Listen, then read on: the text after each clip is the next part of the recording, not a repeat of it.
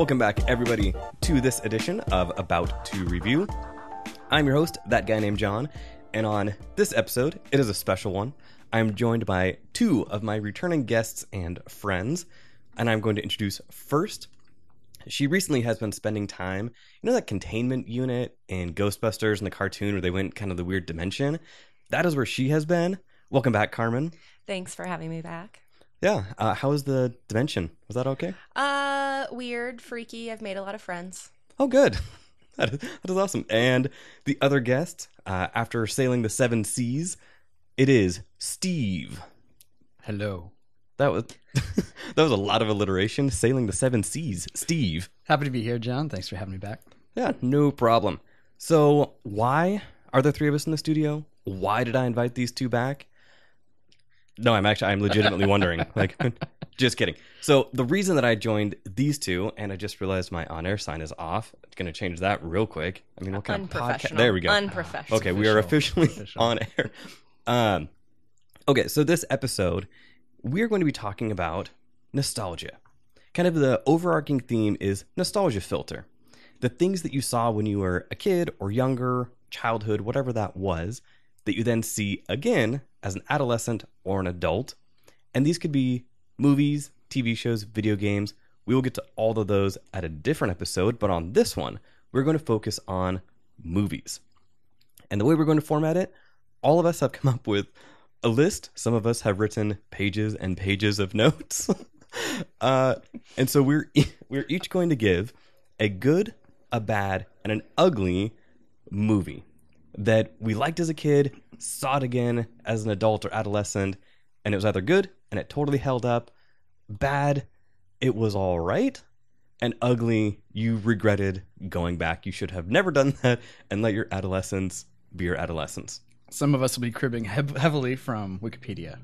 Yes. And made almost no notes. Wow. But it's all up here, man. It's all up here. I'm pointing to my elbow. I was like, Steve was pointing at an area that does not make sense. Okay. And I think we're all pretty close to the same age, too, right? So we'll be pretty close with our choices, hopefully. Yeah. Which, I mean, granted, and Carmen and I talked about that before we were recording. A lot of these are around the same time period, which makes sense. I mean, granted, all of us kind of grew up and we would watch things that came before us. But, generally speaking, these are our generational movies. Yeah. For me, each of these came before 1992. Something like that. So same with mine. Yep. Yeah. I think it makes a big difference, too, if you had siblings, because you see things that are a little bit older for you and a little bit younger for you if you have older or younger siblings. And, I think at least one of mine is...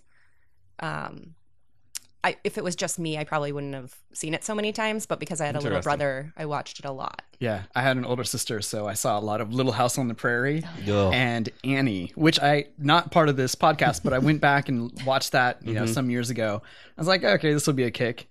No. And after the first half hour, I was in tears. I was just like, oh my God, this is so good. It was, I don't know if it brought back, memories of seeing it when I was a child, or if it's really that good. I mean, Tim Curry as the Rooster, for one, and Miss Hannigan, who was Carol Burnett.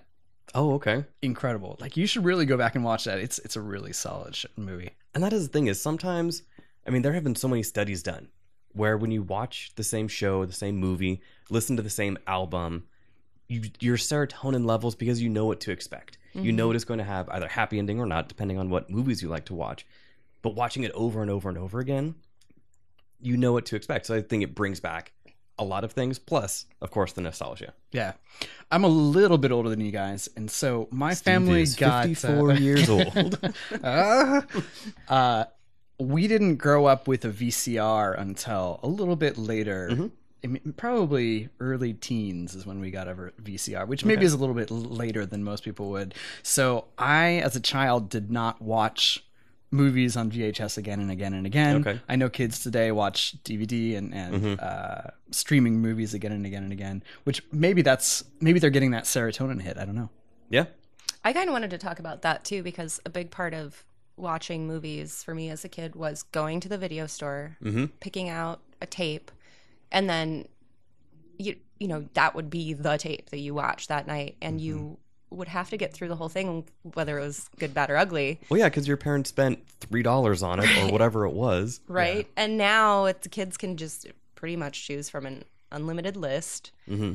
And, you know, if you don't like it 3 minutes into it, you can always just change it to something else. No harm, no foul. You can just kind of skip. Yeah. But yeah, I mean, going back to like Blockbuster or like back where I grew up, we had Hastings. And so walking Video through... update. Video update? Video update. We had an Albertsons about 5 minutes away that had a video section, and I've probably memorized the entire shelf of videos there. A lot of them I was too young to actually rent, but I was just like, oh, one day I'm going to watch Porky's. It's going to be great. And then you did, and you regretted it. Yeah, pretty much. So cool. So what we're going to do is we'll just go in rounds. So we will do the round of good, the round of bad, and then finish with the round of ugly. And so keep in mind, these are just opinions. These are not necessarily bad movies. It's just going back to them, then you start to realize they might not have been as good as you thought they were when you first saw them. Well, and I still enjoy all three of mine, but it is because of that nostalgia. I watched 2 of the 3 movies last night, and, you know, I still love them, but objectively, they might not be great movies. Mm-hmm. Yeah, same here. I still like all of mine. Mm-hmm. I still see what they were going for in the ones that maybe were not as great. And you have to remember, you know, a lot of times kids' movies are for kids. You know what I mean? Wait, say that again? That was prophetic. But honestly, I think Pixar has changed the game a little bit. I mean, Pixar movies are kids' movies, and sure, there's burps and farts and stuff that kids like, but there's a lot. I like how even when you say that, I giggled. It's deep, though. There's so much emotional power in those movies, and I think they've really changed the game. So these movies from the 80s and early 90s that we're talking about was before that. Absolutely, and I think that is a good point. Like, these days, I think they realized the parents are going to be at these Parents movies. have to watch them too, yeah. And so the parents need something. They need to, you know, so those jokes sometimes that you see when you are a kid and you laugh without really getting the context, then you watch it later and you get it. I think, yeah, it is changing. I think with Pixar, with other companies, DreamWorks. Yeah, I mean, Shrek has probably more burps and farts. I mean, we're just talking about the first one, which is really good. The other ones, I think it kind of went downhill. But that one has a good message as well as the rest of it. I mean, she stays a troll in her perfect form. Yeah, and she was still beautiful. Darn it, guys, that was my good movie. Ugh, Shrek. I hope not. Okay, so who wants to go first? Steve just pointed at Carmen. Okay. So, Carmen, this is your good movie. This is a movie that you saw as a kid. My good movie. Mm-hmm. Who Framed Roger Rabbit? Oh, great film. 1988 came out. Of course, Bob Hoskins. Great Bob Hoskins. Yes, rest in peace. Plays Eddie Valiant, and it takes place in the 40s. It doesn't take place in the 80s. So the sets are great, costumes are great, the themes of the movie are very 1940s. What I loved about it as a kid was that it was animation and live action together. Yes. Which was just so cool and kind of blew my mind, and was the first time that I'd ever seen it. And watched that movie a million times. It was one of the only tapes that we owned, and so I just saw it over and over and over again. And that was one of my brother's favorite movies, so that's why I watched it so many times. But still a great movie. Have seen it as an adult.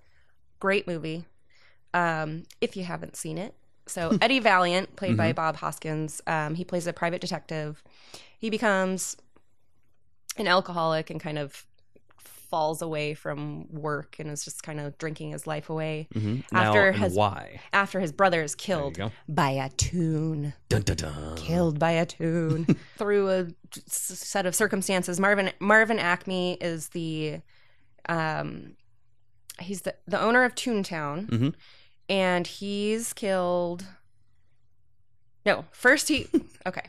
He's caught in a compromising position. Let's start over. Yeah, the patty cake. He and Jessica Rabbit are, in cahoots and getting together behind closed doors and playing patty cake, which is, it's even as a kid, right? But even as a kid, it was like, I don't really get what they're doing wrong. Why is this a big deal? But it's hilarious because Roger Rabbit, her husband, is very upset by it, and he starts drinking and freaks out.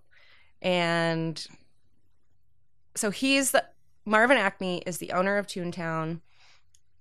He gets offed, and he supposedly the Toons think that he has a will that leaves Toontown to the Toons, the cartoons, in the will. And so it's a mystery. There's drama, there's comedy, action, there's horror because there's this horrible villain, Judge Doom.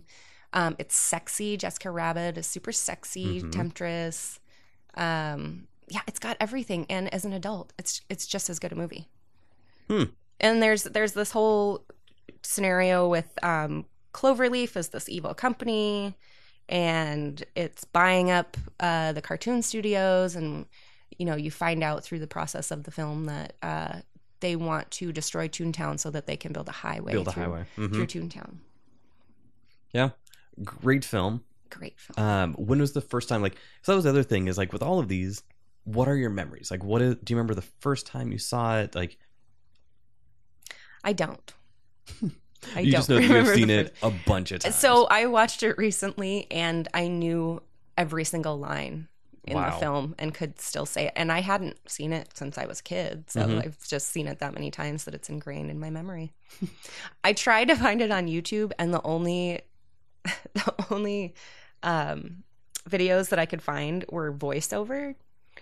So which totally just took me out of it. Yeah, I couldn't handle it because the voices are iconic in the movie. Wait, what's the voiceover thing? So when it was still images and then just the audio track? No, you can find the movie on YouTube, but it's just voiced over by regular people. And there's no sound effects. What? Huh. Which they're trying to get around copyright or something like that. Yeah, it's a brilliant movie. It's got so many good touches. I mean, for example, when he gets the pictures of them playing patty cake, he flips through them just like animation, and he goes faster and faster. And that's a real standout moment for me. Jessica Rabbit's introduction was a standout moment for me as a kid as well. Oh my gosh. I'm sure. Yeah. And it's really interesting to see the behind the scenes footage of it. For example, when Eddie Valiant has Roger Rabbit down in the water, he's washing his socks, and then Roger Rabbit has to come up to breathe and spits out some water. Well, the water is real, but Roger Rabbit is a cartoon, so how did they get the water to match where his lips would be and that kind of thing? Well, it's this mechanism that comes out, and they had to rig up all this stuff to make the physical world and the cartoon world interact, and it's brilliant. That wasn't the first time it's been done. I mean, we had, Pete's Dragon, right? Yeah, Pete's Dragon. Pete's and Dragon. The famous the penguin dancing with Fred Astaire, Mary Poppins. Not Fred Astaire. Oh, thanks. Sorry. Dick Van Dyke. Right. But I don't think it was done as skillfully as Roger Rabbit did it. I agree. I love that movie. I'm glad you picked it. Absolutely. I saw that actually. This also ages me. I saw it in the drive-in theater. Kids, ask your parents what a drive-in theater is. But yeah, incredible movie. Great way to start us off. I like it. It's got everything. It really does. It's scary. It's sexy, it's suspenseful, and there's a lot of moving parts. It is really a mystery that unravels throughout the film. So great for kids, great as an adult. And the villain, Christopher Lloyd. Fantastic. Terrifying. Scary. He's so scary. Yeah. Shave and a haircut. Yeah. I can't take it. One of the best parts because you just see him freaking out. Yeah. Great stuff. Steve, go next. What is your good? This is a movie that I believe I saw on VHS, either at daycare or maybe Sunday school or something, and it stuck with me. I remember also having a coloring book of it, and it's the 1982 Don Bluth cartoon, The Secret of NIMH. Great. The Secret of NIMH. Are you guys familiar with Secret of NIMH? Okay. So the basic story is following Miss Brisby, a little mouse in the field, and one of her sons is sick. By the way, her other two children are voiced by Shannon Doherty and Will Wheaton. Really? Huh. I mean, they have bit parts. Yeah. They're only there. And I listened to it closely. I said, can I recognize either of their voices? And I can't because they're doing, mouse voices. Wow. No, but it doesn't sound like them. It's only in the credits that I realized that thing. Nice. But anyway, back to the plot. So her kid is sick. He got bit by a spider. She has to go to the elder of the community to get some medicine. He tells her to go to the Great Owl. She goes and visits the Great Owl. Meanwhile, the farmer has started up the tractor a day early, and it was supposed to be moving day, but they've got to move early. And so there's that time pressure. She meets the Great Owl. The Great Owl sends her to Nicodemus, the oldest, wisest, and most magical rat in the realm. Of course. And she goes into the rose bush where the rats live. Has some crazy encounters with them, and finally gets to Nicodemus. Nicodemus has a lot of respect for her dead husband, Mr. Brisby, who and Mrs. Brisby is not sure why, but she's able to see through visions that Mr. Brisby freed the rats of Nim from the National Institute of Mental Health, NIMH. NIMH, where they were doing experiments on the rats that made them more intelligent and gave them longer life. Hence Nicodemus, who's very, very old. This is post Flowers for Algernon. I'm not familiar with it, actually. Oh, I've heard of it. I haven't read it. Yeah. Okay. So the rats try to escape NIMH, but they can't because they're too big to fit through a particular grate. But Mr. Brisby is. So that's why he's so well regarded by the rats. They agree to help Mrs. Brisby move her home, which is essentially a cinder block in the field.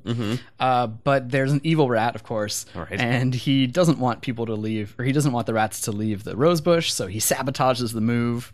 There's a sword fight between a good rat and that bad rat. It's got everything. I mean, a lot like Who Framed Roger Rabbit. It's got swashbuckling. It's got that nice element of family to it. And it's really well animated. Don Bluth was a former Disney animator, and he brought some Disney animators with him. And he really knew what he was doing. When I think back on Don Bluth movies, so we're talking about Dragon's Lair, which is a video game, but it was a movie essentially that animation. you're walking through. Yeah, exactly. And Fievel Goes West, sorry, that was not him. The previous one, An American Tail, was Don Bluth. A Land Before Time. Anastasia, which a lot of people forget, but it was really highly lauded by the critics. Great movie. And Bartok, the bat. And then I kick her. I don't remember that one. I didn't see that one. Wait. Secret of NIMH has a really good voiceover cast. The most famous person in there is Dom DeLuise, who plays Jeremy the Crow. Now, as an adult watching it, Jeremy the Crow seems to get tied up in string a lot. And actually, Miss Brisby gets caught by her scarf.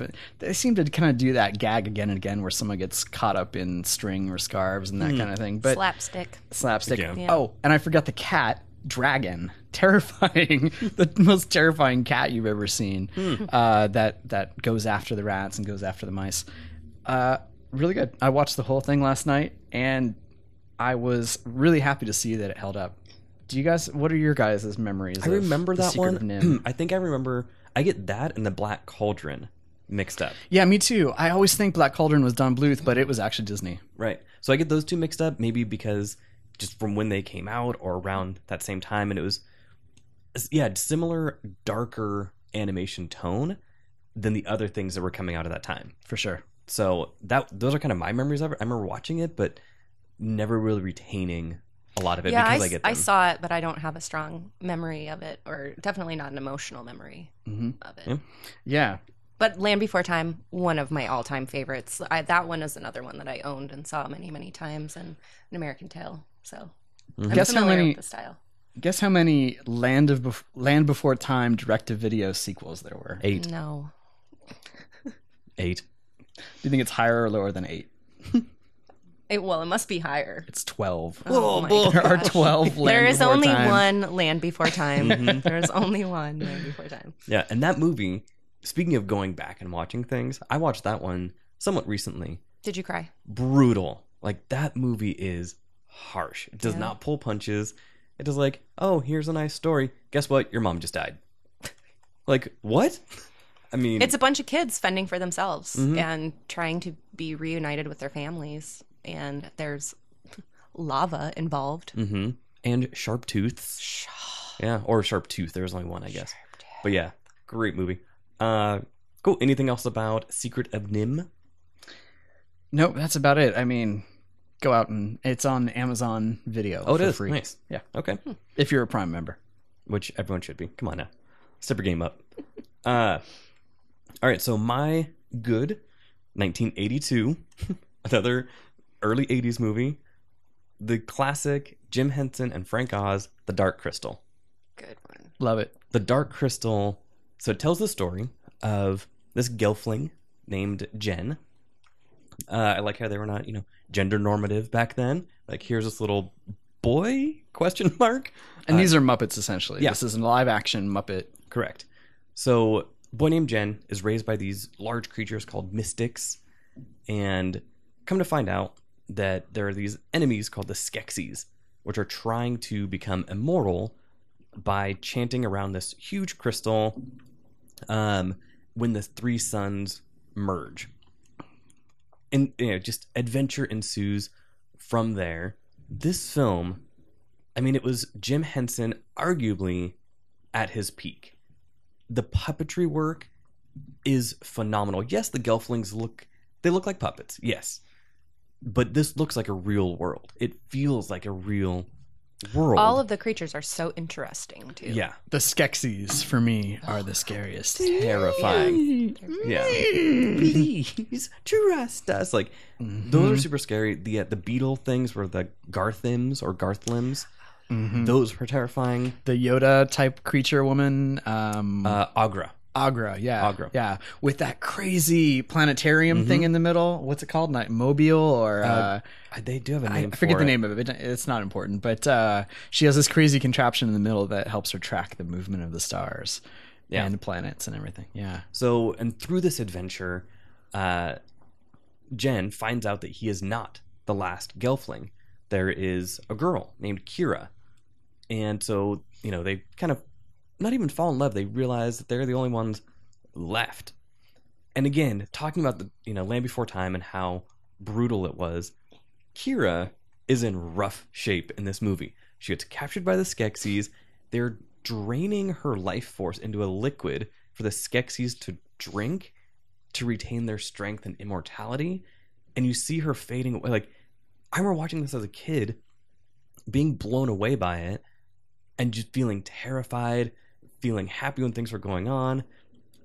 But after they save her from that, towards the end of the movie, like at the climax, she gets stabbed and killed. And only through the merging of these two species, the mystics and the Skeksis, they resurrect her. But this movie does not pull punches. Like, it is scary with the beetle-like creatures, with the Skeksis, but it has heart. And it has that emotional attachment where you're like, this is incredible. I want to watch it right now. Seriously, I watched it like yesterday. And don't forget Fizzgig, which is basically a tribble that is Pomeranian? mostly mouth. Yeah, mostly mouth and mostly teeth. And tiny little beady eyes. Yeah. And So- you feel sorry for him. I want a Fizzgig It's too. so artistically done. It's such a beautiful movie, just visually, like many of, well, probably all of Jim Henson's movies. Well, and the other thing is, this was the first collaboration with Henson, Frank Oz, and Brian Froud, who would go on a few years later to do Labyrinth. So Brian Froud was the artistic designer of the Dark That Crystal. makes total sense. And he is known for his fairy works and everything. And you watch Dark Crystal and Labyrinth, I mean, they're spiritual successors. Side note, both of those movies I did not see as a kid. I saw Really? them only. I thought you were a big Labyrinth fan. No. Princess Bride. Never saw it as a kid. Whoa. Princess Bride, Dark Crystal, Labyrinth, totally missed out. I must not have had a childhood.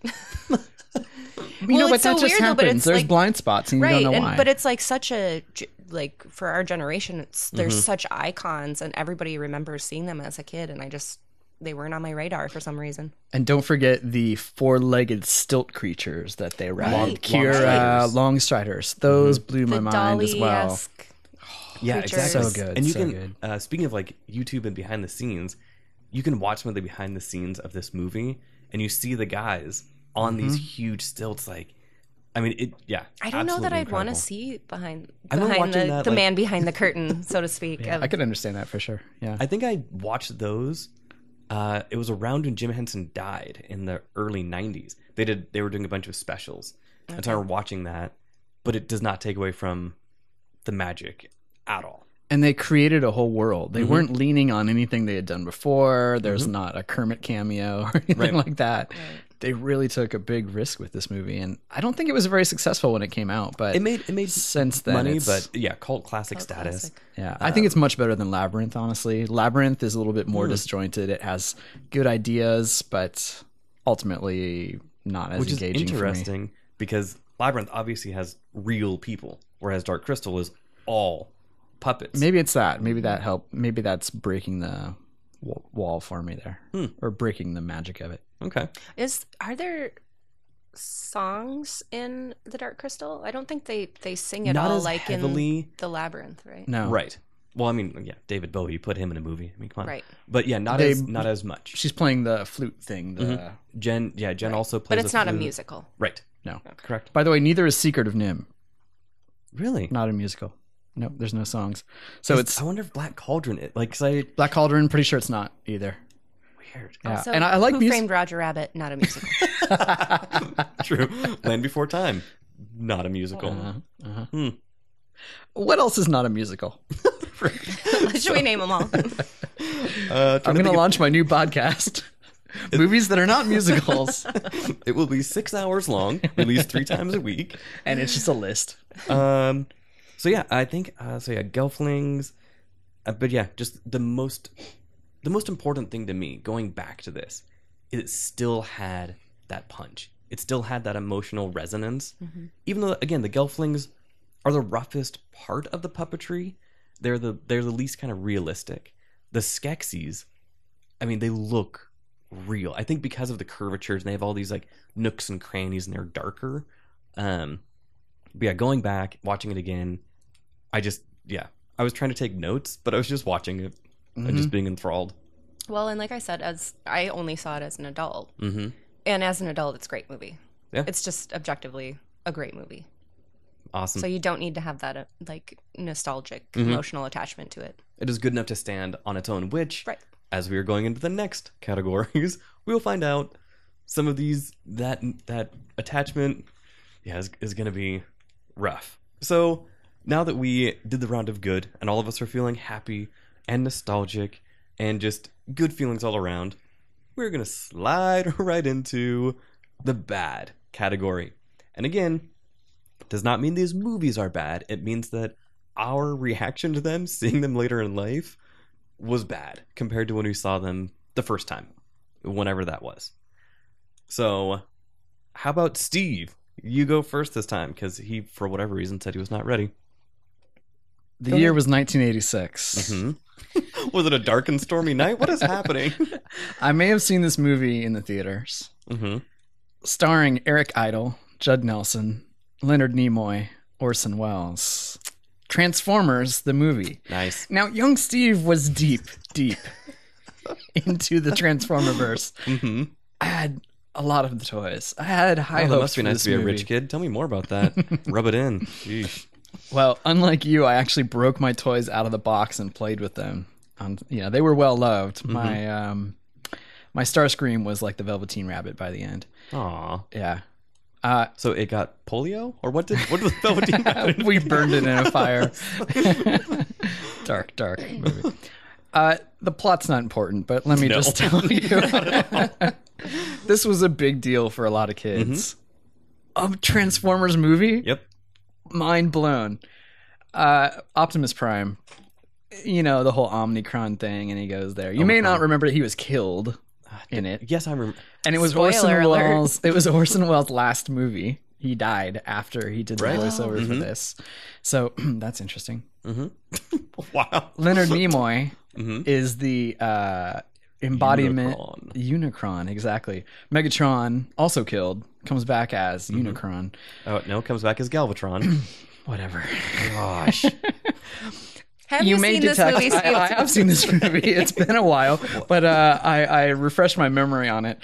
But honestly, like I said, the plot doesn't matter. It's robots shooting each other, fighting each other, transforming. I disagree with robots shooting each other because, like most 80s cartoons, they're firing lasers out of regular guns somehow, like on G.I. Joe, and they are 2 feet away and they're going every which way. Yeah. But Easy there. I got so excited. I know. But yeah, so yes, they do aim for each other. Not only that, John, they are shooting at each other, but like many 80s and 70s and 60s cartoons, they use the environment against each other. It's like Teenage Mutant Ninja Turtles. Seriously. Leonardo has katanas and Raphael has sais. These are very sharp weapons. But no. He throws the sai at the pipe and the pipe explodes and gets... Michelangelo uses sausages instead of nunchucks. Yeah. In Ninja Turtles too. Okay. Yeah. Come on now. We're talking about the cartoons Deadly now, though, weapons.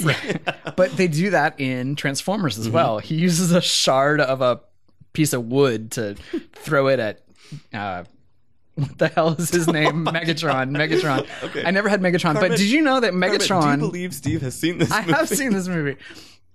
Megatron is a gun. Yes. They used to sell this to children. Like, you had a robot that would turn into a gun. Now, let's just think about the scale for a second of that. You have Megatron is a human size, or probably larger than human size. His name is Megatron. Yeah. When he transforms... Not normal Tron. When he transforms in this movie, he shrinks down to gun size, which is a terrible effect. It does not work at all. Another thing that's bad about this movie is they use the song "The Touch." You've got the touch. Yes, you've got the power. Which always makes me think of one of my favorite movies, Boogie Nights, where Mark Wahlberg really does a terrible, terrible version of that song. He's trying to be a star. I'd not connected those dots before. Yeah. But that's a bad song in my opinion. But they do have a lot of really good heavy metal music in here, and I'm not sure you're aware. They also have Weird Al's "Dare to Be Stupid" is in this movie. Excellent. Which is from... I was a Weird Al fan as a kid. Shocker. Right. Yeah.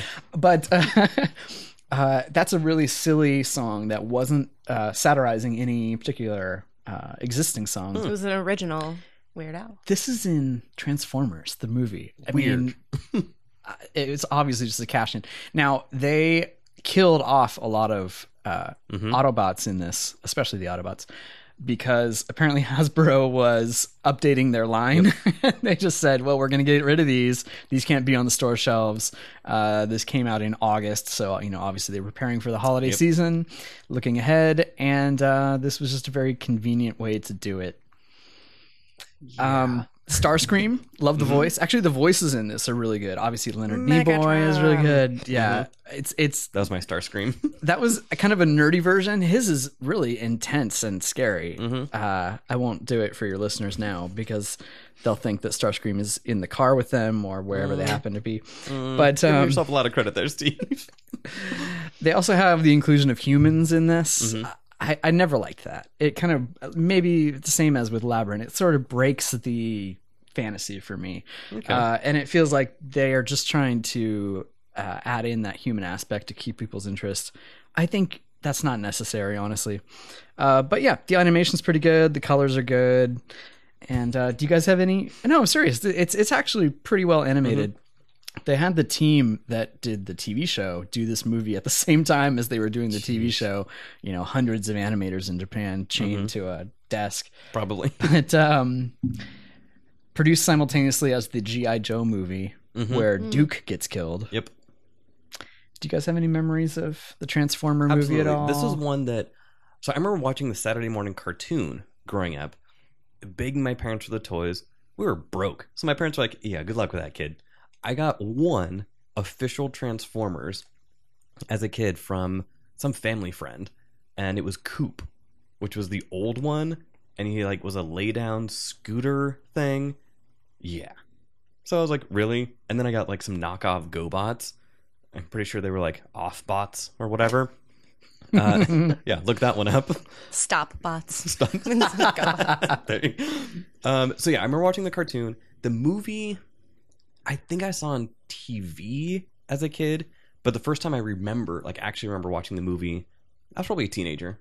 I remember getting it, on a VHS.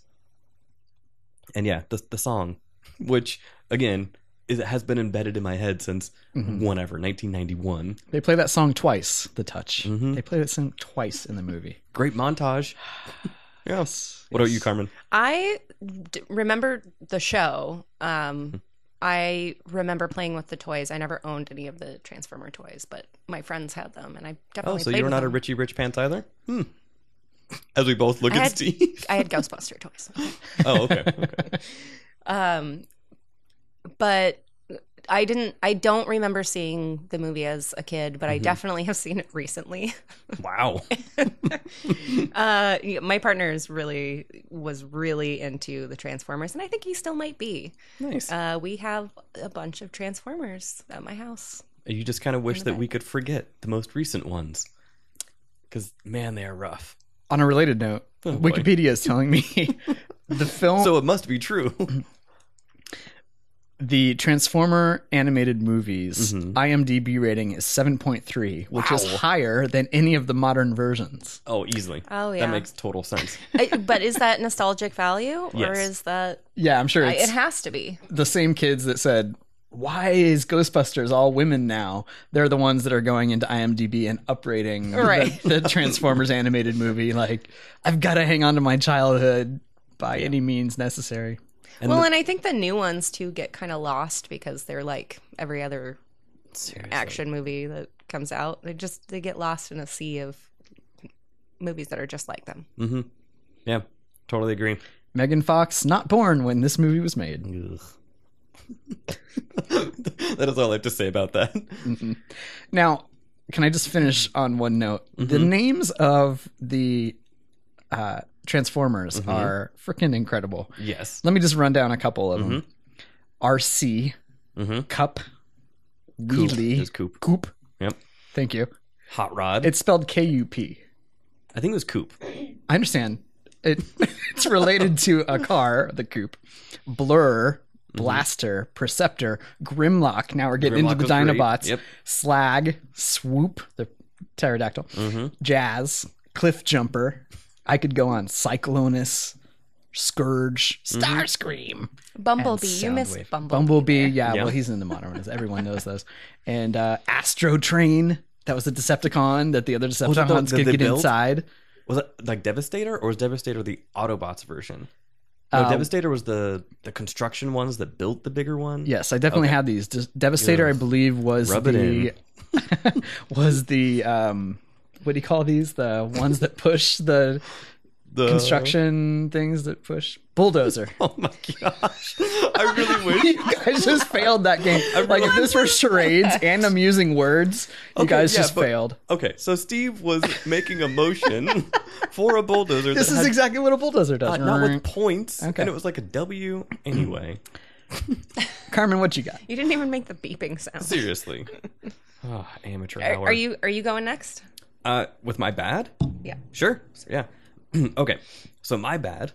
Were we done with, Yes. with Transformers? Yes. Okay. This will never air. Seemed like it got done. Okay. My bad movie. 1986. Movie that I really liked as a kid. Saw it again recently. Man, is it rough. 1986. Short Circuit. Okay. The movie about a lovable robot who was initially built by Nova Robotics, which is a branch of the military. Like, you see these robots like blowing up tanks and all this crazy stuff. Gets hit by lightning, gets imbued with a personality, adventures ensue. So this movie is rough. Like, real rough. You would think that the computer that made Johnny Five, as he later becomes known, was just an 80s catchphrase robot or an 80s catchphrase computer, because they really hammer it home. One of them, he gets into a fight with another robot. Says, I even wrote this down, "Hey, laser lips, your mama was a snowblower." Harsh. Classic. Just like, really? It's like, as a kid, cracked up. That was the funniest joke I'd heard. As an adult, real rough. And I would be completely remiss in talking about this movie and not talking about some of the worst casting ever. So you take Fisher Stevens, who is a character actor that you will recognize immediately. I can show you pictures later, who describes himself as a tall, skinny, or no, as a white, white, skinny Jewish guy.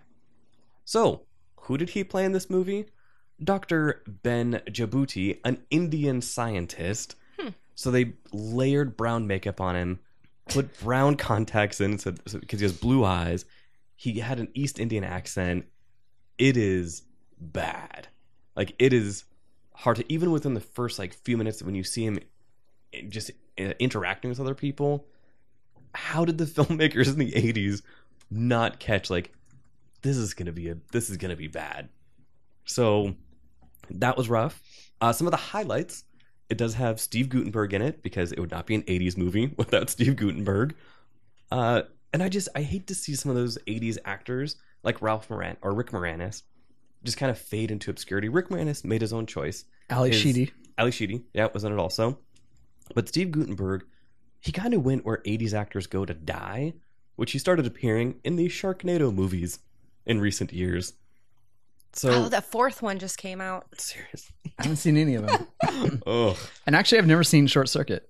Really? Never seen it. I mean, I get the basic premise, but... Yeah, so they did Short Circuit, and then a couple years later, Short Circuit 2, where Johnny Five becomes evil, an evil version of himself, of course, and he gets a mohawk.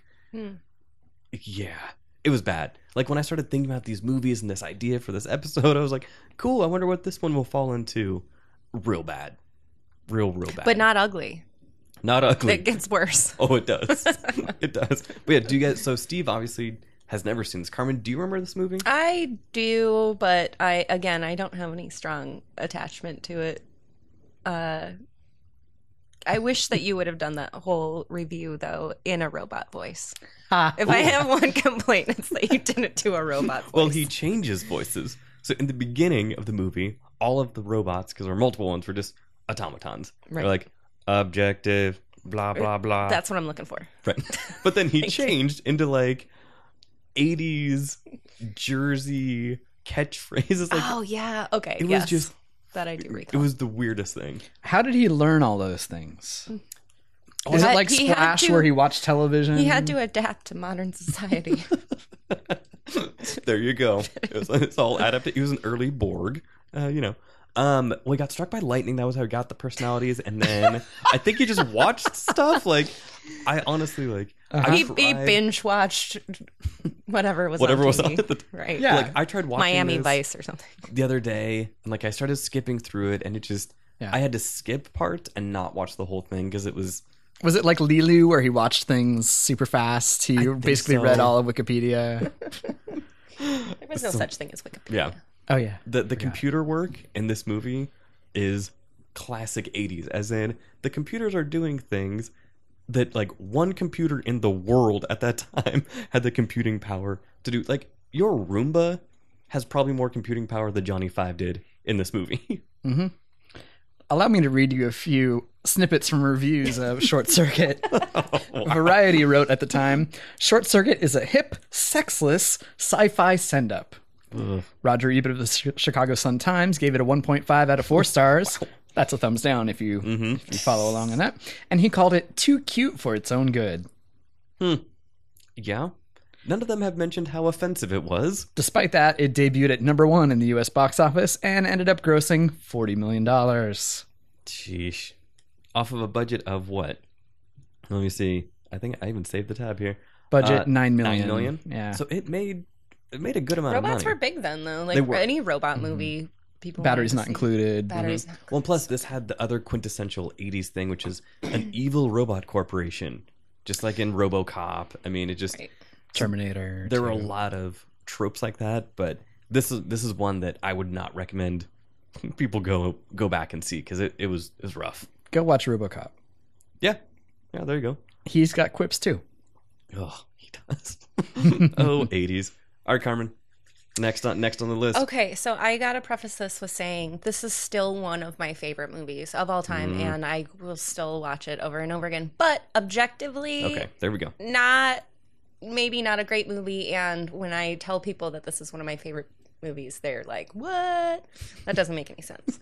So it is Return to Oz. Ooh. I love this movie, actually. It's right, but it's nostalgia. That's the reason we love it. This is made in 1985. based on the Oz novels. Tell me more of this Oz you speak of. Oh. Have you not seen Return to Oz? Yes, I have. This is for the audience, Steve. So, I'm whispering, even though I know. Yeah. I wrote a lot of notes. I drunkenly wrote a lot of notes last Which is night. when you were listening to the previous one, where there were some pauses where Carmen it was like she was really contemplative. Really, she was just trying to decipher her handwriting from a drunken night last night. Yeah. No, this I had to rewrite because Carmen has about half a page of single-spaced handwritten notes about. Would you like me to read it? Oh, sorry, please do. Okay, so let's go grab a snack. It takes place in October 1899, 6 months after Dorothy's return from Oz. So it is a sequel in, it is definitely the sequel to. This came out in 1985. 1985. The original came out in 1939. 1939. Okay, so 45 years in the making. It's quite different from the original, and in a lot of ways. Ferrugia Balk plays Dorothy Gale. Oh yeah. So the premise is that Auntie M is super frustrated with Dorothy because she keeps talking about this dream she had of going to Oz. So they take her to see a psychiatrist in town who recommends the brand new technology of shock treatment. Oh. To get rid of these bad dreams. So it's, as an adult seeing this movie, it's totally different than seeing it as a kid because, none of that really makes sense. It's all kind of fantasy and whatever, but it's a real thing. And so she's admitted to the hospital and left there. 1899? It's supposed to be shock treatment? 1899. How did they induce shock in 1899? They put these headphones on her and they had a machine that looked Am I showing my ignorance? When did electricity did they have 1899? Because when it's the turn of the century, it's like the new because when the new thing is electricity, that's brand new, and they're using it to shock the shit out of people, or shock the bad dreams out of people. Excuse me. Okay. And so they take her to the hospital. They strap her down to a gurney and are about to shock her, and all of a sudden, dun dun dun, there's a lightning storm and the power goes out. And so there's this other little girl there that's also presumably a patient, and she helps Dorothy escape. They get out of the hospital, and to escape the nurse, who is just like an evil-looking, terrible-looking woman, in a black dress, she just was frightening. They have to jump into a river to get away from her. And they jump into the river. Then Dorothy wakes up and she is in Oz. But it's different than she remembers. All of the emeralds from the Emerald City have been stolen. Oh no. All of the people there have been turned to stone. And so she embarks on this adventure to try to reclaim the Oz that she left before. This is the one with the weird pumpkin head type thing. Jack Pumpkinhead. This was produced by Walt Disney and distributed by Buena Vista, which is owned by Walt Disney. That blows my mind. It is. I don't think it was very dark popular movie. though. It's super dark. Movie. It's super dark. There's multiple villains in it. So because that is what you need in a kids movie. And just like the Wizard of Oz, all of the characters are characters from her waking life as well, her regular life in Kansas. So they all come back, and the nurse, the bad nurse, is one of the villains. Of course. Princess Mombi. She was this movie terrified me as a kid. It was the source of many of my nightmares. So Princess Mombi, she, first of all, she had these minions called the Wheelers, and they had their hands and feet were wheels. I remember them. And they made this scary squeaky noise. Well, they were the guys that wheeled her on the gurney, and she heard the wheels of the gurney. I didn't know that. And so Princess Mombi has stolen all the heads of the women in town that have been turned to stone. And so she has this hall of heads that are alive, and they're all locked up in these cabinets. Reminds me of Futurama. And they have all the heads in the tanks of water. Okay, maybe that's a reference to Return to Oz. Yeah. And so she changes her heads to different heads, and so that's part of how what Dorothy has to go through to sort of defeat her. And then there's the Gnome King, who is, I wrote down, a man literally of the mountain. Because he's like he's basically, he's made of rocks, and he doesn't look he's humanoid, but he's just roughly hewn of rocks. And toward the end of the movie, he gets stronger and more human-like by turning all of Dorothy's friends into ornaments in his gallery. I gotta watch this movie again. You gotta watch it. Good. That sounds... It's good. It's scary. The production, the production value of the costumes and the sets and the effects. Unbelievable. It was really. So I think the special effects are kind of terrible, but it was nominated for an Academy Award for Best Special Effects. When Dorothy, she falls down into the Gnome King's rock gallery, and it's this scene where she's just floating in space. Sheesh. And it's pretty weird. There's just a couple of special effects, like the Gnome King's minions kind of are these rock faces that look around and whatever. It's kind of stupid. But so instead of having Toto in this episode, she's got a chicken, Belinda. Really? With her, a talking chicken. Of course. Super annoying talking chicken, by the way. TikTok takes place of the Tin Man. Jack Pumpkinhead takes place of the Scarecrow. Gump takes the place of the Cowardly Lion. Gump is this guy who runs a lot? He's a hodgepodge creature made of sofas for the body, this Gump head, which is like a moose-like head. Like it's something you'd mount on your wall, but they mount it on the front of the... And then palm fronds as wings, and then they sprinkle this magic dust on it because it comes alive and flies them to the Gnome King. That sounds awful. And those are the characters in this movie. I'm sorry, go ahead. Well, there's a couple images from this movie that stick with me. One is the part where the Gnome King has Dorothy, or is it the chicken, way, way up high, and the chicken lays eggs into the mouth of the Gnome King, and that's what ends up melting him. The Gnome King is defeated because he is allergic to chicken eggs. Kind of like water for the Wicked Witch. Are. Of course. And also the part where they have to go into this enormous hall full of various glass trinkets.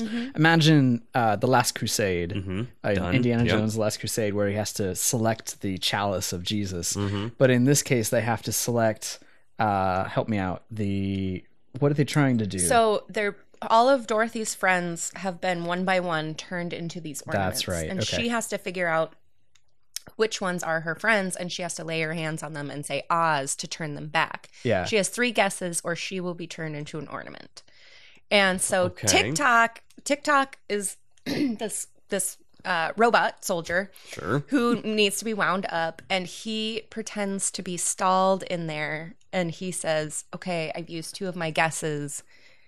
Pretty advanced for a robot. I mean, he's got one up on Johnny Five here. Well, his thinking powers had been wound up, just his motion powers. He's having a rundown.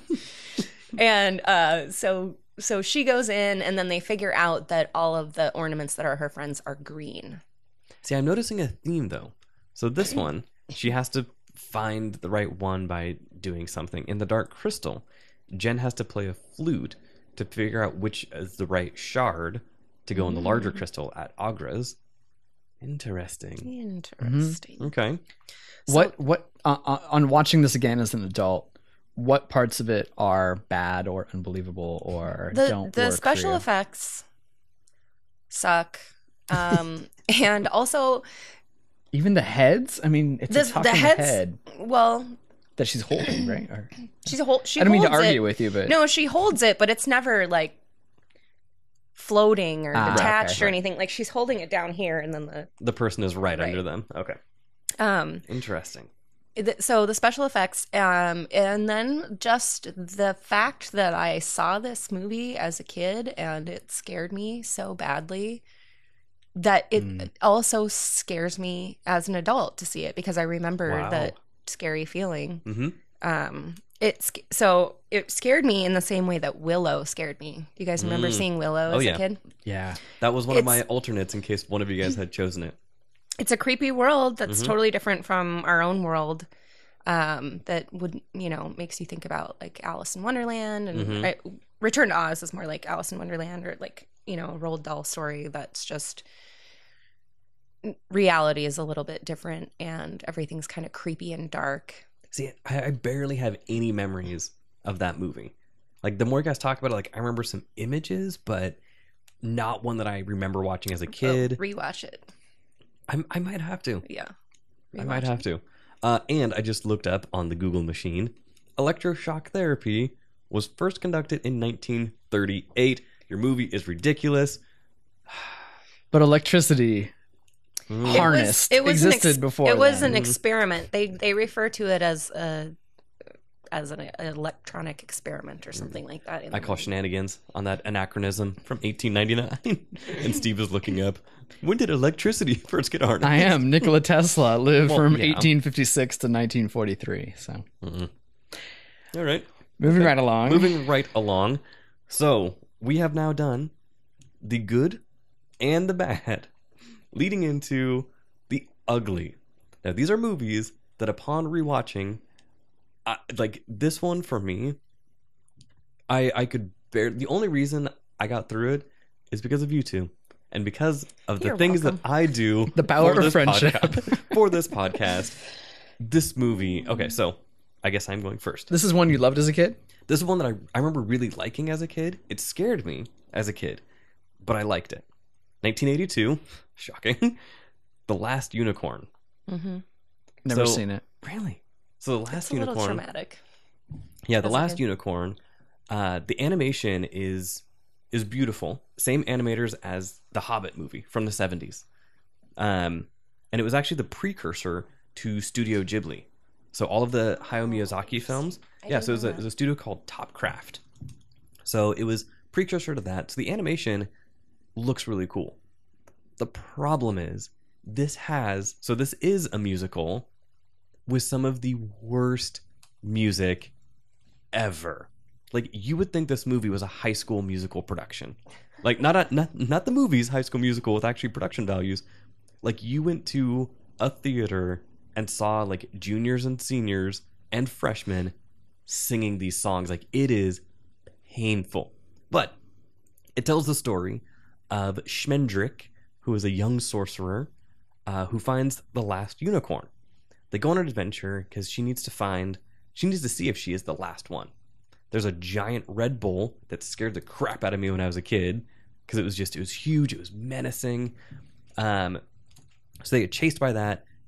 Out of protecting her, Schmendrick turns her into a human girl. So they go to a castle, they meet this king and a prince, and it is so weird. And again, no spoilers. This came out in 1982. Was it animated, right? Yes, animated. The Red Bull chased all of the other unicorns into the sea, and they turned into narwhals. What? Like, it does not make any sense whatsoever. I get the connection between the unicorn and the narwhal. Well, yes, I get me too. I get the horn connection, but like that's where narwhals came from. Just unicorns just turning into technically it's a tooth that comes out of their mouth. Wait, have you actually seen one in real life? Yeah, off in the distance though, they're very skittish. As you can imagine, an animal that has a very valuable piece of its body is the brave ones are killed years ago, and so the skittish ones live on. They have kids, and those kids are also skittish, etc. It's kind of like otters. Okay, otters were highly prized. Anyway, go on. Wow. No, the brave ones are killed. Okay, so and then the voice cast in this: Angela Lansbury, Christopher Lee, people. Alan Arkin. Like, they did some great work, but it is awful. I mean, and it is on Netflix. Like, they just released it on Netflix. So I was like, all right, let me go back. And this is before I kind of had this idea for this episode. I was like, cool. I remember liking this. Not even joking. Within the first 5 minutes, I wanted to turn it off. It has a super annoying song sung by like a fly, a bug to the unicorn. And it just gets worse from there. Like, the music is just so bad. And the whole time, I just kept thinking, this is a high school production. Yeah, real bad. Is this a movie you would have seen if you didn't have 12 Sisters? Yes. Actually, I saw this. Really? It was a popular movie. Yeah, it was when we were popular. kids. I saw it on a family reunion trip, I think. But yeah, it was just like, it was probably rented or maybe it was on TV. And we're watching it in like an old house. So when I see this, Red Bull come out, super scary. But I still remember liking it. I remember enjoying it maybe because of the imagery. Like, it was really, really great animation. And I loved and still love cartoons. But yeah, this is almost unwatchable, which is unfortunate because it is a cult classic. Similar to almost all the other ones we were talking about. Like, this, you see this on t-shirts and everything. I dare people to go back and listen to the music and be like, yeah, they did a good job. Shenanigans, I say. So yeah, that was my ugly, The Last Unicorn. Mm-hmm. Who wants to go? I'll go. All right, here we go. Do you need a Rosetta Stone to figure out your hieroglyphics No, I got this one. I got from your drunk writing? this one. I also rewatched last night, and it was rough. Mm-hmm. So this is another movie, like I said, that I still like, but because I like it because it's so weird and because it's so bad. It's like a good bad movie. Mm-hmm. And Oh boy, she was It's digging called for a prop. Oh. The Garbage Pail Kids, the movie. Mm-hmm. And I just want to read you just a line from the cover. Okay. Vile, smelly, rude, ugly. Your favorite grime bandits come to life with all the farts, snot, and vomit you can take in this hilarious cult classic full of gross out humor. So that's what you have to look forward to in this movie. And so it's based on 1987 is when the movie came out, based on the Garbage Pail Kids cards. It is a Topps chewing gum production, in fact. Wow. Right? And That so had to be the only Topps chewing gum production because they made baseball cards, football cards, everything else. But really, like Topps, okay. and the weird thing is that they never made a cartoon version of this, like as a show or Yeah, it should have been a cartoon. It should have been a right? Did you see cartoon. the DVD? Yeah. I had and still have maybe 300 Garbage this Pail was Kid live cards. action? It's live What? action. It is live action, and What? Oh, so I'm going to tell you there is a plot to this movie. There is a plot, and the plot is terrible. okay. So Dodger is the main character. He's a real boy. Mm-hmm. He befriends Captain Manzini, who's this sort of drunken elderly shop owner, who puts a spell on the Garbage Pail Kids to keep them in the garbage can. Mm-hmm. So Dodger has a crush on this girl. He's supposed to be like 14, but he looks like he's 11. Okay. He has a crush on Tangerine, Who looks about 30 from the trailer that I'm watching. a wannabe fashion designer who has this boyfriend called Juice. And Juice is in this gang of thugs that are like really, like they're supposed to be teenagers, I think, but they are just awful, horrible people who just really destructive. And so Juice and his buddies bully Dodger. At one point, they literally they beat him up and they leave him in the sewer to die. Oh, great kids movie. And then at the same time, I think that they're trying to rob the shop or something, and they knock over the garbage pail, and some green ooze spills out of it, and then the Garbage Pail Kids are released. So, okay, a sidebar. Okay, so the kids are in the like. There's a spell Is put it- on them, so Oh, they're okay, in the okay. yeah. So this is like the TARDIS, where it's bigger on the inside. This garbage pail is symbolic of a containment unit. Right. Okay. Right. There's magic involved. trying to follow There's along. magic involved. You can't. Okay. There's no way you can figure it out. Mm-hmm. So it's totally 80s. Tangerine looks like Rockstar Barbie. Like there's horrible 80s music during the entire Gem movie. and the holograms, very. Right. Mhm. Like especially during the like fight scenes, there's just this terrible music playing. So she makes clothes and she goes out and sells them at the clubs at night. Because And that is then- what you do. That is what you want to do when you go out to the club. Right, that's how you become famous. A famous fashion designer is you make clothes and then sell them at the clubs. And And then Juice takes all the money she makes. Juice is a total, he's a jerk. He is a jerk. But then Tangerine manipulates Dodger into getting the garbage. I keep wanting to call them Cabbage Patch Kids. The Garbage Pail Kids. Yeah, I mean, so for those people who do not know, the Garbage Pail Kids are a twisted version of the Cabbage Patch Dolls, which were hugely popular in probably 1986. Yeah. Riots at Toys R Us in order to get the last one for Christmas, or else your daughter will be. They were popular for a very long time. Did you have one? Oh yeah, I had. Yes, I did. Adele was my. That was my Cabbage Patch. See, I was not. So I remember when Garbage Pail Kids came out. Because I remember collecting in 1989 when the first Batman movie came out. They came out with trading cards. So I remember seeing those and Garbage Pail Kids cards. There was no way on this planet my parents were going to allow me to have these. So they were always taboo. And so as a kid, I stopped even thinking about them.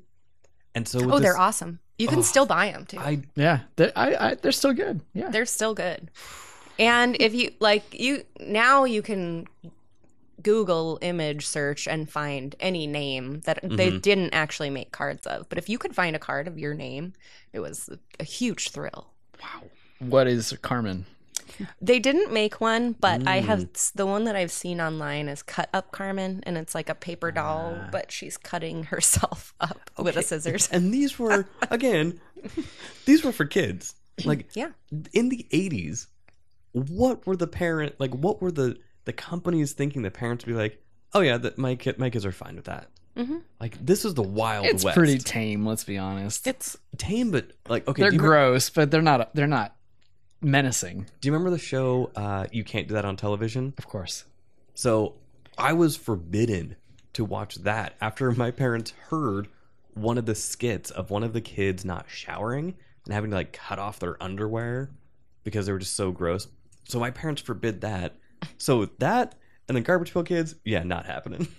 So it was never something I thought about, and my friends would have them and I was like, ew. Would you like to hear about some of the characters that are in the movie? I feel like I have to. Okay, Alligator. He's an alligator, and he has a thing with toes. Like, he has a toe fetish, but he wants to eat toes. Like, that's his thing. Human toes? Yeah, human toes. Okay. Greaser Greg. Exactly what you imagine. He had sideburns and a leather jacket. Valerie Vomit. Right. Enough said. Foul Phil defeats his enemies by farting on them. He's Foul Phil. Wow. Nat Nerd has super bad acne and glasses, and he pees on himself all the time. He always wets himself. And then Messy Tessie, she is constantly producing snot that runs out of her nose, and then she uses it to her advantage. Yeah, she uses it. Wow. So Steve, you obviously remember these. Did you collect these? Did you? Yeah. Wow. Yeah. Buy them at the store because I was extremely rich, as we've established. I mean, apparently, yeah. Well, that was after you bought the store, right? Okay. Yeah. But I gotta ask Carmen, is this a movie that you loved as a kid? Did you enjoy it when you watched it? Yeah, I liked it as a kid. I thought it was creepy and cool and weird, and What is it? Sorry, what is it about the cards that they did not capture in the movie? You know, the cards were very popular. People loved them. And very vile. But they must have not captured... I've not seen the movie, but they must have not captured that essence of... There were only like 6 characters in the movie. And there were dozens and dozens of characters in the card. Or in the cards. And I don't know that they could... just the plot is so weird. Like, they make a sweatshop so that they can start produce. So Tangerine manipulates Dodger to have the kids make all these clothes for her in a sweatshop, and then she sells them. And then, like I said, Juice, her jerk boyfriend, collects all the money. Which sounds irredeemable on every level. The main fear that these, the main threat to the Garbage Pail Kids is that they will go to the state home for the ugly. Oh my god! And they actually get locked up, and there's cells, like prison cells, and the labels on the cells are like too skinny, too fat, and Santa Claus is in this jail cell for too fat, which would never be in a movie. Body shaming would not be in a kids movie now. Like it Again, just, it the couldn't be done. 80s was the Wild West. Like the things that they got away with, it is crazy. Well, and one of those things is that there are no parents around. The only adult in the entire movie is the drunk shopkeeper who has befriended Dodger. And you know, if you've watched Stranger Things is one of the things that I wanted to talk about today, because it's so reminiscent of all of these 80s movies and 80s shows. And one of the things is just like, you know, if you're a kid, pre 9/11 America, you just take your bike out and go out and play for the whole day, and your parents aren't like, where have you been? I've been so worried, and my child was kidnapped. It was just, you know, come back when it got dark or whatever. Yeah. Well, like, and I talked about that on a previous episode, episode 24, with Ryan Berkeley. We talked about how Stranger Things is what it looks like, what we remember these movies looking like. It feels like what we remember those movies feeling like. Because as we have talked about this whole episode, a lot of times when you go back and you're like, wait, what? They said this, they did this, it looked like this. But as a kid, it was the best thing ever. Stranger Things looks, feels, sounds exactly like really we remember these things. So, okay, so Garbage Pail Kids. I have never seen this either. I am not sure if I want to. Spoiler alert. Dodger does not get the girl. At the end, What? This movie is garbage. She's kind of sniffing around and is interested, and he says to her, I don't think you're pretty anymore. Ooh, burn, snap. Burn. Put her in a state home for the ugly. Where she belongs. And it's perfectly set up for a sequel, and no sequel was ever made. Of course it did not happen. Not only that, the director of this movie, Rod Amato, this was the last film he ever directed. Prior to this, he had done about 8, but Garbage Pail Kids is where it stopped. Yep.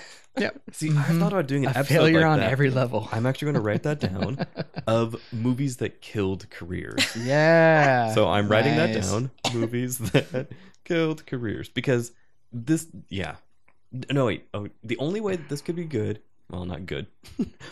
How long did he live after he directed this? Is he still alive? He's still alive. Ooh, okay, that is 79. He's still alive. Yep. Wow. Okay. Well, So, you know, go out and see it or don't see it. Doesn't matter. It's worth skipping. So to top it off, Steve, your ugly movie, the movie that you saw recently, in quotes, as an adult, adolescent, that does not hold up, that is really hard to watch if you were able to watch it again. Go.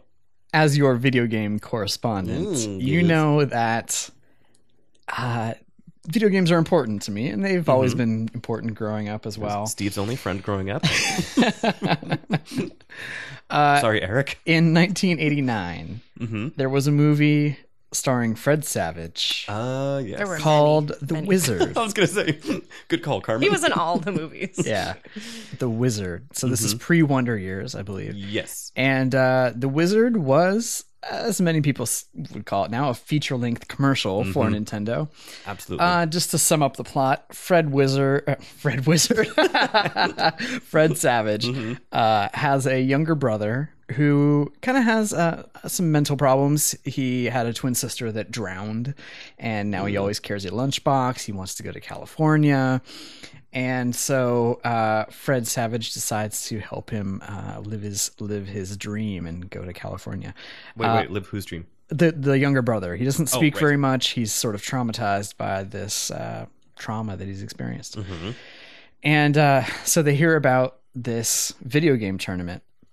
And they discover, through the magic of Double Dragon 2, which apparently is an arcade game. I don't know. I remember playing Double Dragon in the arcade. Okay. Yeah, I guess they did have Nintendo games in arcades, the Play Choice brand. Anyway, they decide to go to California and compete in this video game tournament for a $50,000 cash prize. Along the way, they meet the foil, which is Lucas, who is a master video game player and demonstrates it by using the Power Glove. Yes. I love the glove. Now, and he plays Rad Racer. Was this the introduction of the Power Glove? I don't believe so. I think the Power Glove came out before that. Because I remember it. Same with like the Super Scope. Well, Wikipedia says it came out in 1989, which is the same year that this movie came out. So it is possible. But they bring it out in this suitcase, and they open the suitcase. Handcuffed to a guy. And there really should have been steam coming out of it as well. But he puts it on, and he uses it just like he was driving a steering wheel. And anyone who has used the Power Glove in real life realizes that it's the most awkward way to play a video game. You can play Punch-Out with the Power Glove. Badly. You will lose. You have a left hook, and that is it. Thus beginning Nintendo's long history of creating peripherals that probably make it harder and less fun to play the actual games than if you had the controller at your fingertips. The only one that I think was a huge success was the nunchuck. Like the original, like bowling and everything, that works. Super Scope, garbage. Yeah. Power Glove, garbage. The robot, the play pad, the one you'd run on for track and field. I liked that one. What was the robot one? Rob, the robot. Oh, imagine that. Garbage. Yeah. Garbage also. Yeah, you could play Gyromite, and that was about it. So the wizard. To continue on, they've met Lucas, the master of all Nintendo. So they go to the thing, and meanwhile, the parents and the brother, played by Christian Slater and Beau Bridges. Beau Bridges is obviously the father, and they're trying to find the kids. And there is a bounty hunter of sorts that is trying to find the kid, hired by the sanatorium from which Fred Savage sprung his brother. Okay, so let me just finish it up. So they get to Universal Studios, plug Universal Studios. Absolutely. And they play Ninja Gaiden, and they're really good. They get kidnapped, but then they're able to go back, and they reveal that the final game is Super Mario Brothers 3. Now, this was a huge, mind-blowing moment. Super Mario Brothers 3. The three kids in the finals, of course, including Lucas and Jimmy, who is the wizard, play Super Mario Brothers 3. Jimmy finds the warp whistle seemingly out of nowhere, just receives a message on high that he should fly into this place that he has no business going, finds the warp whistle, scores 1,000,000 points, and wins. And then he's able to go and see the dinosaurs in New Mexico, which is where he and his sister had good memories. You know, it's fine. It's a fine movie, but the ugly part of it is the director clearly misunderstands what makes video games exciting, which is not watching them, watching other people play them.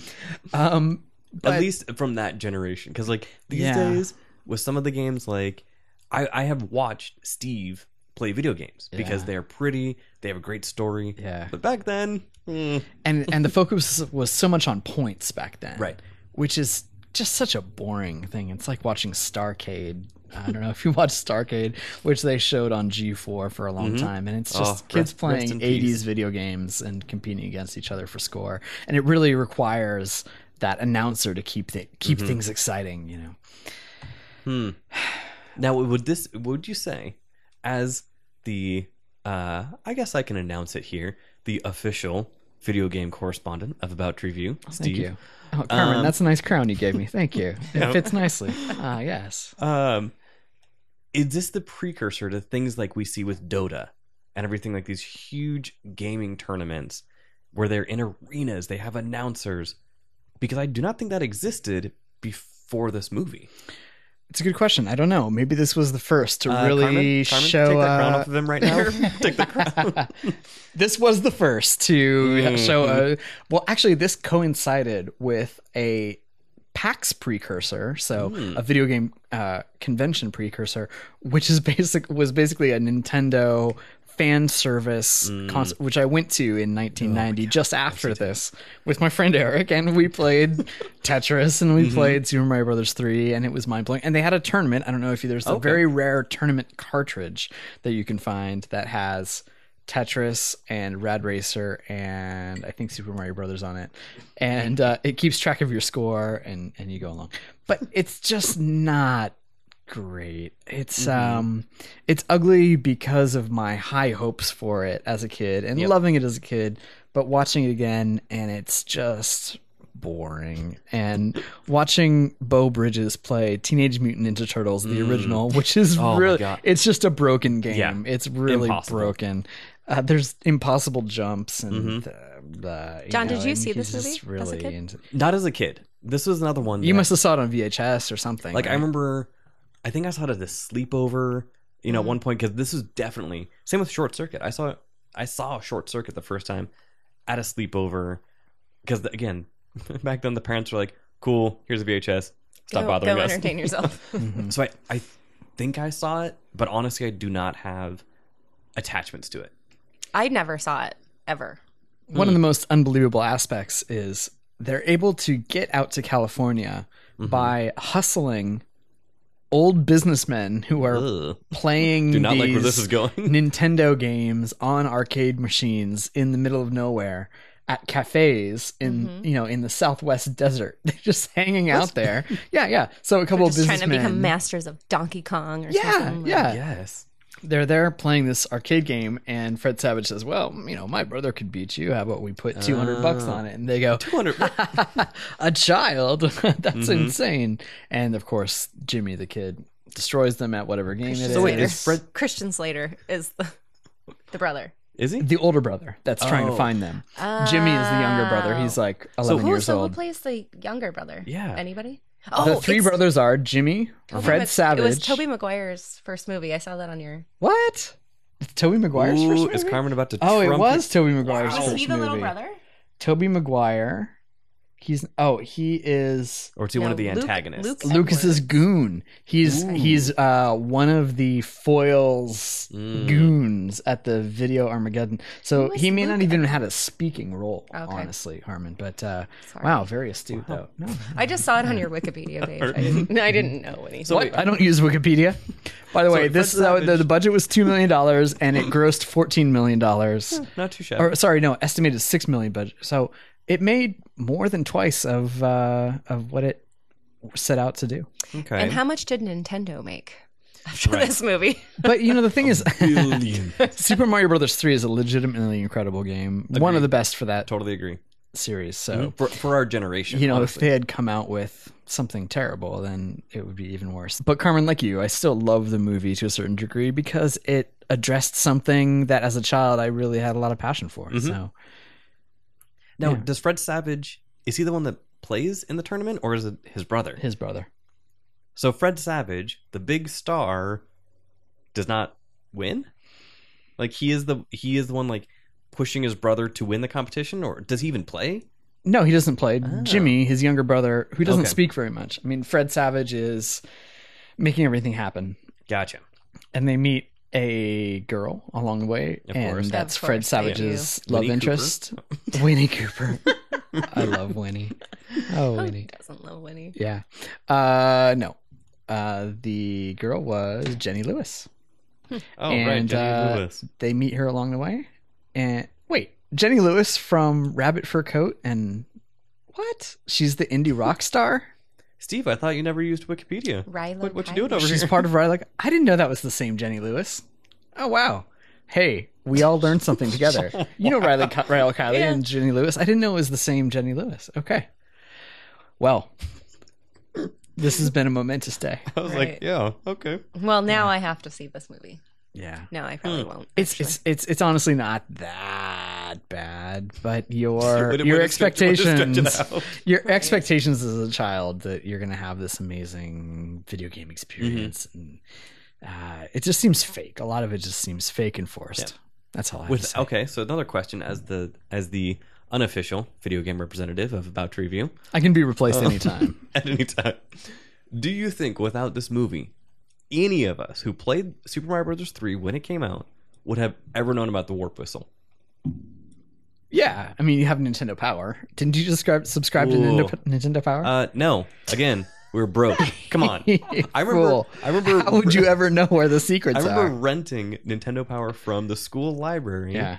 And getting late fees on it because I lost it in my closet for like 2 months, and my parents got really mad. Okay. Yeah. Okay. But anyway, so yeah, okay. With the Nintendo Power, that is a valid point. Fun fact. The original cut of this movie was 2.5 hours long. Oh my god! What? According to interviews with the director, yeah, the original was 2.5 hours long, really exploring Fred and Jenny Lewis's love story more than the final cut. The final cut is how long? The final cut is 100 minutes. So Wow, so an hour 40. hour 40. Yeah. They cut off an hour. Mm-hmm. That is rough. Yeah. That is a lot on Of the love chopping block. story. Of teenage romance. Okay, Yeah. interesting. So, John, you said you had some honorable mentions. I do. I can't wait to hear what they are. So my honorable mention for good, and I did not write notes on this, so I should have, but I can just look it up right now. I will not look up the year. One of you guys can. Willow. Willow is my honorable mention for good. I saw this movie again in the drive-in theater. Steve just did a thumbs down. You get out of here. Carmen, take the crown that you had taken off of him previously and step on it. So Willow, I saw in the drive-in theater. This movie is magical. Like, this movie is insanely quotable, scary, very, very scary. Very Like, to this day, the scene towards the end when he drops the acorns into the moat and they turn into this dragon snake type monster is terrifying. But more terrifying than that was when the queen, and I forget her name, when they're trying to invade the castle, and she says, pigs, you're all pigs, and they start morphing into these pigs. Like, holy crap. Like, that movie, so it was terrifying. The dogs were was the part that really scared me as a kid. She's got these evil dogs that are wearing fur coats or something. I don't know. They're wearing some kind of furry costume that makes them even more terrifying. But they go into the towns of into Willow's town and just, I don't know, shred everybody. Yeah. So this, yeah. It's like so I haven't seen it in a while, but it's like a Moses type story because she wants to kill all the male babies, no, female babies, female because she doesn't want somebody to take her crown. As the queen witch or whatever she is. And then Willow, the baby is put in a basket and sent down the river. Yeah. The baby's name, Alora Dannon. Right. Or something. I mean, this movie is adorable. Like, like talking about all these movies, the heart of this movie is tremendous.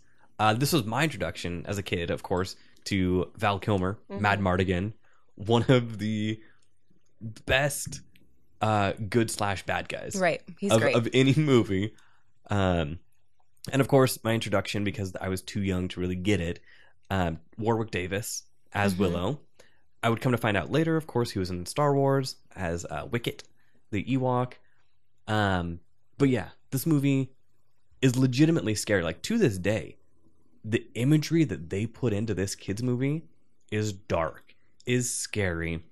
The witch, at one point, in like this climactic battle, like, she is an older lady and her skin is all taut, like, terrifying, but fantastic. Like, I could watch this movie right now and be completely satisfied. This is the first movie that I saw in the theaters and remembered.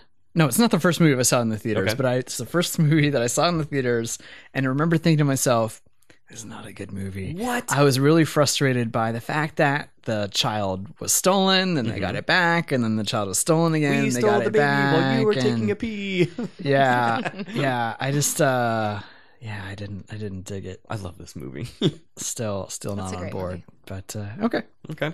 Reasonable people can disagree. So that was my honorable mention. You guys shut up. That was my honorable mention for good. Do you guys have any honorable mentions? Because I have one other one. No? I wrote a bunch of movies down just when I was brainstorming. And like you, was not a rich kid, a spoiled rich kid like Steve. Right. Mm-hmm. So a lot of my movie watching as a young kid was from Saturday morning television. Oh, I should mention Steve is wearing a full top right now. It's gold. It's Right. made of gold. Continue. So Flight of the Navigator was like one of my all-time Great pull. favorites, and it's so hard to find. I've not been able to find it now as an adult. So I haven't seen it as an adult. And what, did you hate Flight of the Navigator? No, I love It that had to movie. do with It's video great. games. It's great. How could you? Oh no, wait. Well, Starfighter. You think of Starfighter? I don't like that movie. No, not Okay, good. Not good. Flight of the Navigator. Okay, with Flight of the Fred Navigator. Savage, was he in that also? No, it I was, don't think he was in that one. Let me pull it up. But Sarah Jessica Parker was in it. Okay. And yeah, it was great. Like they in the spaceship, there's all these creatures. The creatures are all super interesting. They go on this adventure. It's sort of like I like the movies that are kind of a mind trip where it's like, was he just crazy the whole time or was it real? So I like that kind The of ship design in this. I'm putting this on wax.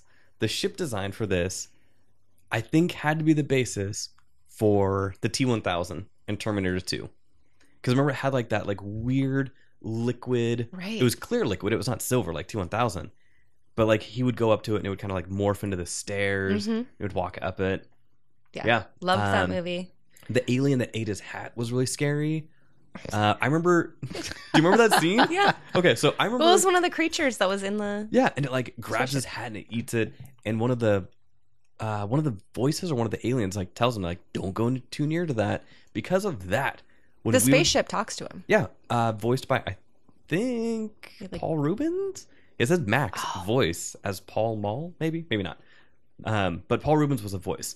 But because of that scene on field trips, when we would go to the zoo and we would go to like the exhibit where they would have stuff in glass cages with lizards, that was the first thing that went through my head. Is something going to come out and grab me? So Interesting. yeah, Flight of the Navigator, great choice. So that was one that I saw on TV. And then Little Monsters, of course, definitely Fred Savage. Yep. Mouse and the Motorcycle, also Fred Savage. Sheesh. That movie He was a busy showed. kid. That movie was on, I'm going to say every single Saturday morning. The Mouse and the Motorcycle. Let me look that Anybody? up real quick. I was Oh going to say, my gosh. maybe it was on in your house. The Mouse and... And then Pollyanna was the other one. Ugh. One of my sisters... I didn't say I loved it. I just said it was on TV a lot. One of my sisters really... Like, she had all of the Anna Green Gables books and all of that. So just like... yeah. One movie that I haven't seen for a long time that I want to rewatch. I remember having good memories of it. Cloak and Dagger. Did you ever see Cloak and Dagger? I saw that recently for the first time. Mm-hmm. And I believe it has a video game tie-in, if I'm remembering it right. But I remember No, it the had a board old- game. Board game. There was a okay. board game. Okay. That movie, I remember liking a lot. I mean, it's a child, right? There's a lot Help of me out. murder in that movie. It's Oh, great. It's the strange. thing that you love in movies. Yeah. Yep, it's a child. Spy adventure film. Mm-hmm. I'm looking up right now because I have no memories of this whatsoever. I remember the comic book. So there's some kind of device that they're after that he has, or a disc. It's a disc that he has, and they're these, I don't know, what are they, Russian spies or something? It was the 80s. Of course, they were Russian spies. Right. What is And wrong with you? oh yeah, it was a video game. That's right. And so this disc has important information that they want, some kind of code. And yeah, no, there's a lot of murder in this movie. It's very... Oh, that's the kid from Flight of the Navigator. Oh, okay. Yeah, it's the same kid. Interesting. Wow, that guy is nerdy. You guys got to check out the Cloak and Dagger trailer on board or online. On board. I recommend I live the on a movie. ship half the time. What do you I want from recommend me? the movie. It's I recommend, pretty good as an adult. I recommend the comics. Cloak and Dagger is a really cool series. It started in the 80s. Anyway, okay. Just watching this trailer makes me think about Stranger Things and how much they nailed it. I mean, the first movies that come to mind when watching Stranger Things is E.T. Right. and The Goonies. Sorry, but You are forgiven. but they really nailed the look. I mean, this kid in Flight of the Navigator and Cloak and Dagger looks like the kids from Stranger Things. Exactly. I don't know how Haircut, they put it in a bottle and they just nailed it. There's got to be some kind of filter too on Stranger Things that looks like an 80s. A little bit of grain. I cannot describe, like, Stranger Things will go down. And again, we have yet to see season 2 and whatever they do with it. Season 1 of Stranger Things, I will go on a record. It is without doubt one of my favorite TV shows of all time. Of all time, yeah. Like, no, it was great. It was from the intro, like the song, like when the title card is coming in and it has that grain like you would have on a VHS tape, and you were waiting for like the auto tracking thing to pop up like you used to when we were kids. That show, I mean, I could go on about that show, and I did on episode 24. The show is beautiful. So my last honorable mention is for Ugly. And this one, you doing it right over there, Carmen? Yeah. Can't wait to hear it. I like that you chose an ugly one as your... Yeah, that's good. Okay, let's hear it. This one I saw as a kid and never really liked it. It was not one that I disliked, but just never really connected to it as much as the other kids. I cannot watch it again because it is terrible, and I'm going to get a bunch of crap. The Goonies. I do not like The Goonies. Yeah, can we do a whole episode on the Goonies? Because I have a lot to say about the Goonies. Sure. Yeah, why not? It's just like... It's super racist. It's super sexist. Yeah. How is it racist? It is the 80s. Think about it. Think about it because all the characters are stereotypes of their... everything. Right. And this is something where, like, I lived in Oregon for a while, a couple hours away from where this was filmed and where it took place. Like, and so everybody loves this movie, and I do not. It is one of the classics, quote unquote, from our generation that I cannot get behind. I never had an attachment to it as a kid. Tried watching it as an adult, and I was like, this is garbage. Like, it is my ugly. It was going to be my other one, but I decided to do Last Unicorn because it is on Netflix right now. You can watch Last Unicorn. I dare you to watch Last Unicorn beginning to end and listen to the songs and try not to, rip your ears off. I feel the same way about Goonies. I didn't like it as a kid. Don't like it as an adult. Nice. Well, for one thing, it's a very boy movie, and in the 80s there were, it was a boy movie or a girl movie, and they made a lot of boy movies that just they don't have any good female characters at all. Agreed. So nothing to connect with. Even the adventure aspect, cool, but I didn't really get it. Yeah. Like what all the fuss was about. Still don't get it. Totally makes sense. Yeah. I agree. Cool. So I think, Steve does not have any honorable mentions. He's just watching videos now on YouTube. No, I mentioned Cloak and Dagger. I think Cloak and Dagger is a good one. Oh, okay. There we go. See it. Yeah. Cool. So I think that about wraps it up for this Nostalgia Filter movie edition. Because I think we could definitely do a couple of these with other video games, because we did mention a couple on this episode, but there are plenty more. We could do this with TV shows, music. So Nostalgia Filter movie edition. Quick recap. How about we just go around and give our good movies? Carmen, go ahead. Your good was Who Framed Roger Rabbit? Secret of Nim. And mine was The Dark Crystal. My bad movie was Short Circuit. It's the Transformers animated movie. Return to Oz. Yep. And I gotta watch that again. And Please Ugly, do. Carmen. The Garbage Pail Kids, the movie. Right? Steve. I can't beat Carmen by the Wizard. Yep. And my ugly was The Last Unicorn. So if you dare, go ahead, find some of these movies, check them out, but with trepidation, because your childhood might be ruined. I'm gonna make a movie called The Ugliest Unicorn. Okay. There's a unicorn horn right over there if you want to wear it. Do not ask me why I have an inflatable unicorn horn within arm's reach. But anyway, cool. So for this episode, first of all, thank you both for being here. Willow sucks. You son of a... Steve, tell people where they can find you sailing the 7 seas all around the world, you big jerk. And if you see a narwhal in real life. They're skittish. Ugh. It might be a unicorn. It just might be. A swimming unicorn surrounded by ice. Sing a terrible song to it, like in the movie. But yeah, so where can people find you? Online, where can people find your work? Go for it. Only follow me if you agree with my assessment of Willow. And if you do, you can find me on Instagram at Stand Inside, on Twitter at SteveBlog, or you can watch my fantastic travel videos on StandInsideMedia.com. Mm-hmm. Excellent. Carmen, we will not have to go into your... No, you don't want to find me. You don't want to find me. If you find Carmen in the streets, you know. She's not on Twitter, I'll be at the guys. bar drinking tequila. Oh, there you go.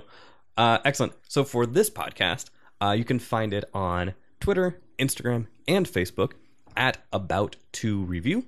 On iTunes, you can find it there as well. You can stream the episodes directly from the website, About2Review.com. I always appreciate likes and thumbs up and stars, so that would be great if you could do that and subscribe to the podcast. Also, if you go on Patreon.com, you can help keep the lights on of this on-air sign that I have on the table right now.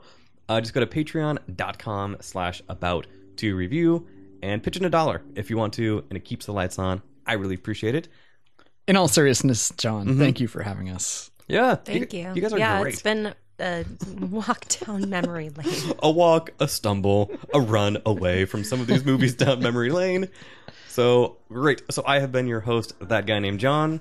I've been Steve, this guy named Steve. And I'm still Carmen. Ooh, get that Twitter handle. Yeah. Still Carmen. And we will... Trademark. And we will see you next time. This has been an About to Review production. Thank you to Vexing Media, who provides audio editing services. They are a graphic design, website design, and digital media company. You can find them at their website, vexingmedia.com, or on Facebook and Twitter at Vexing Media.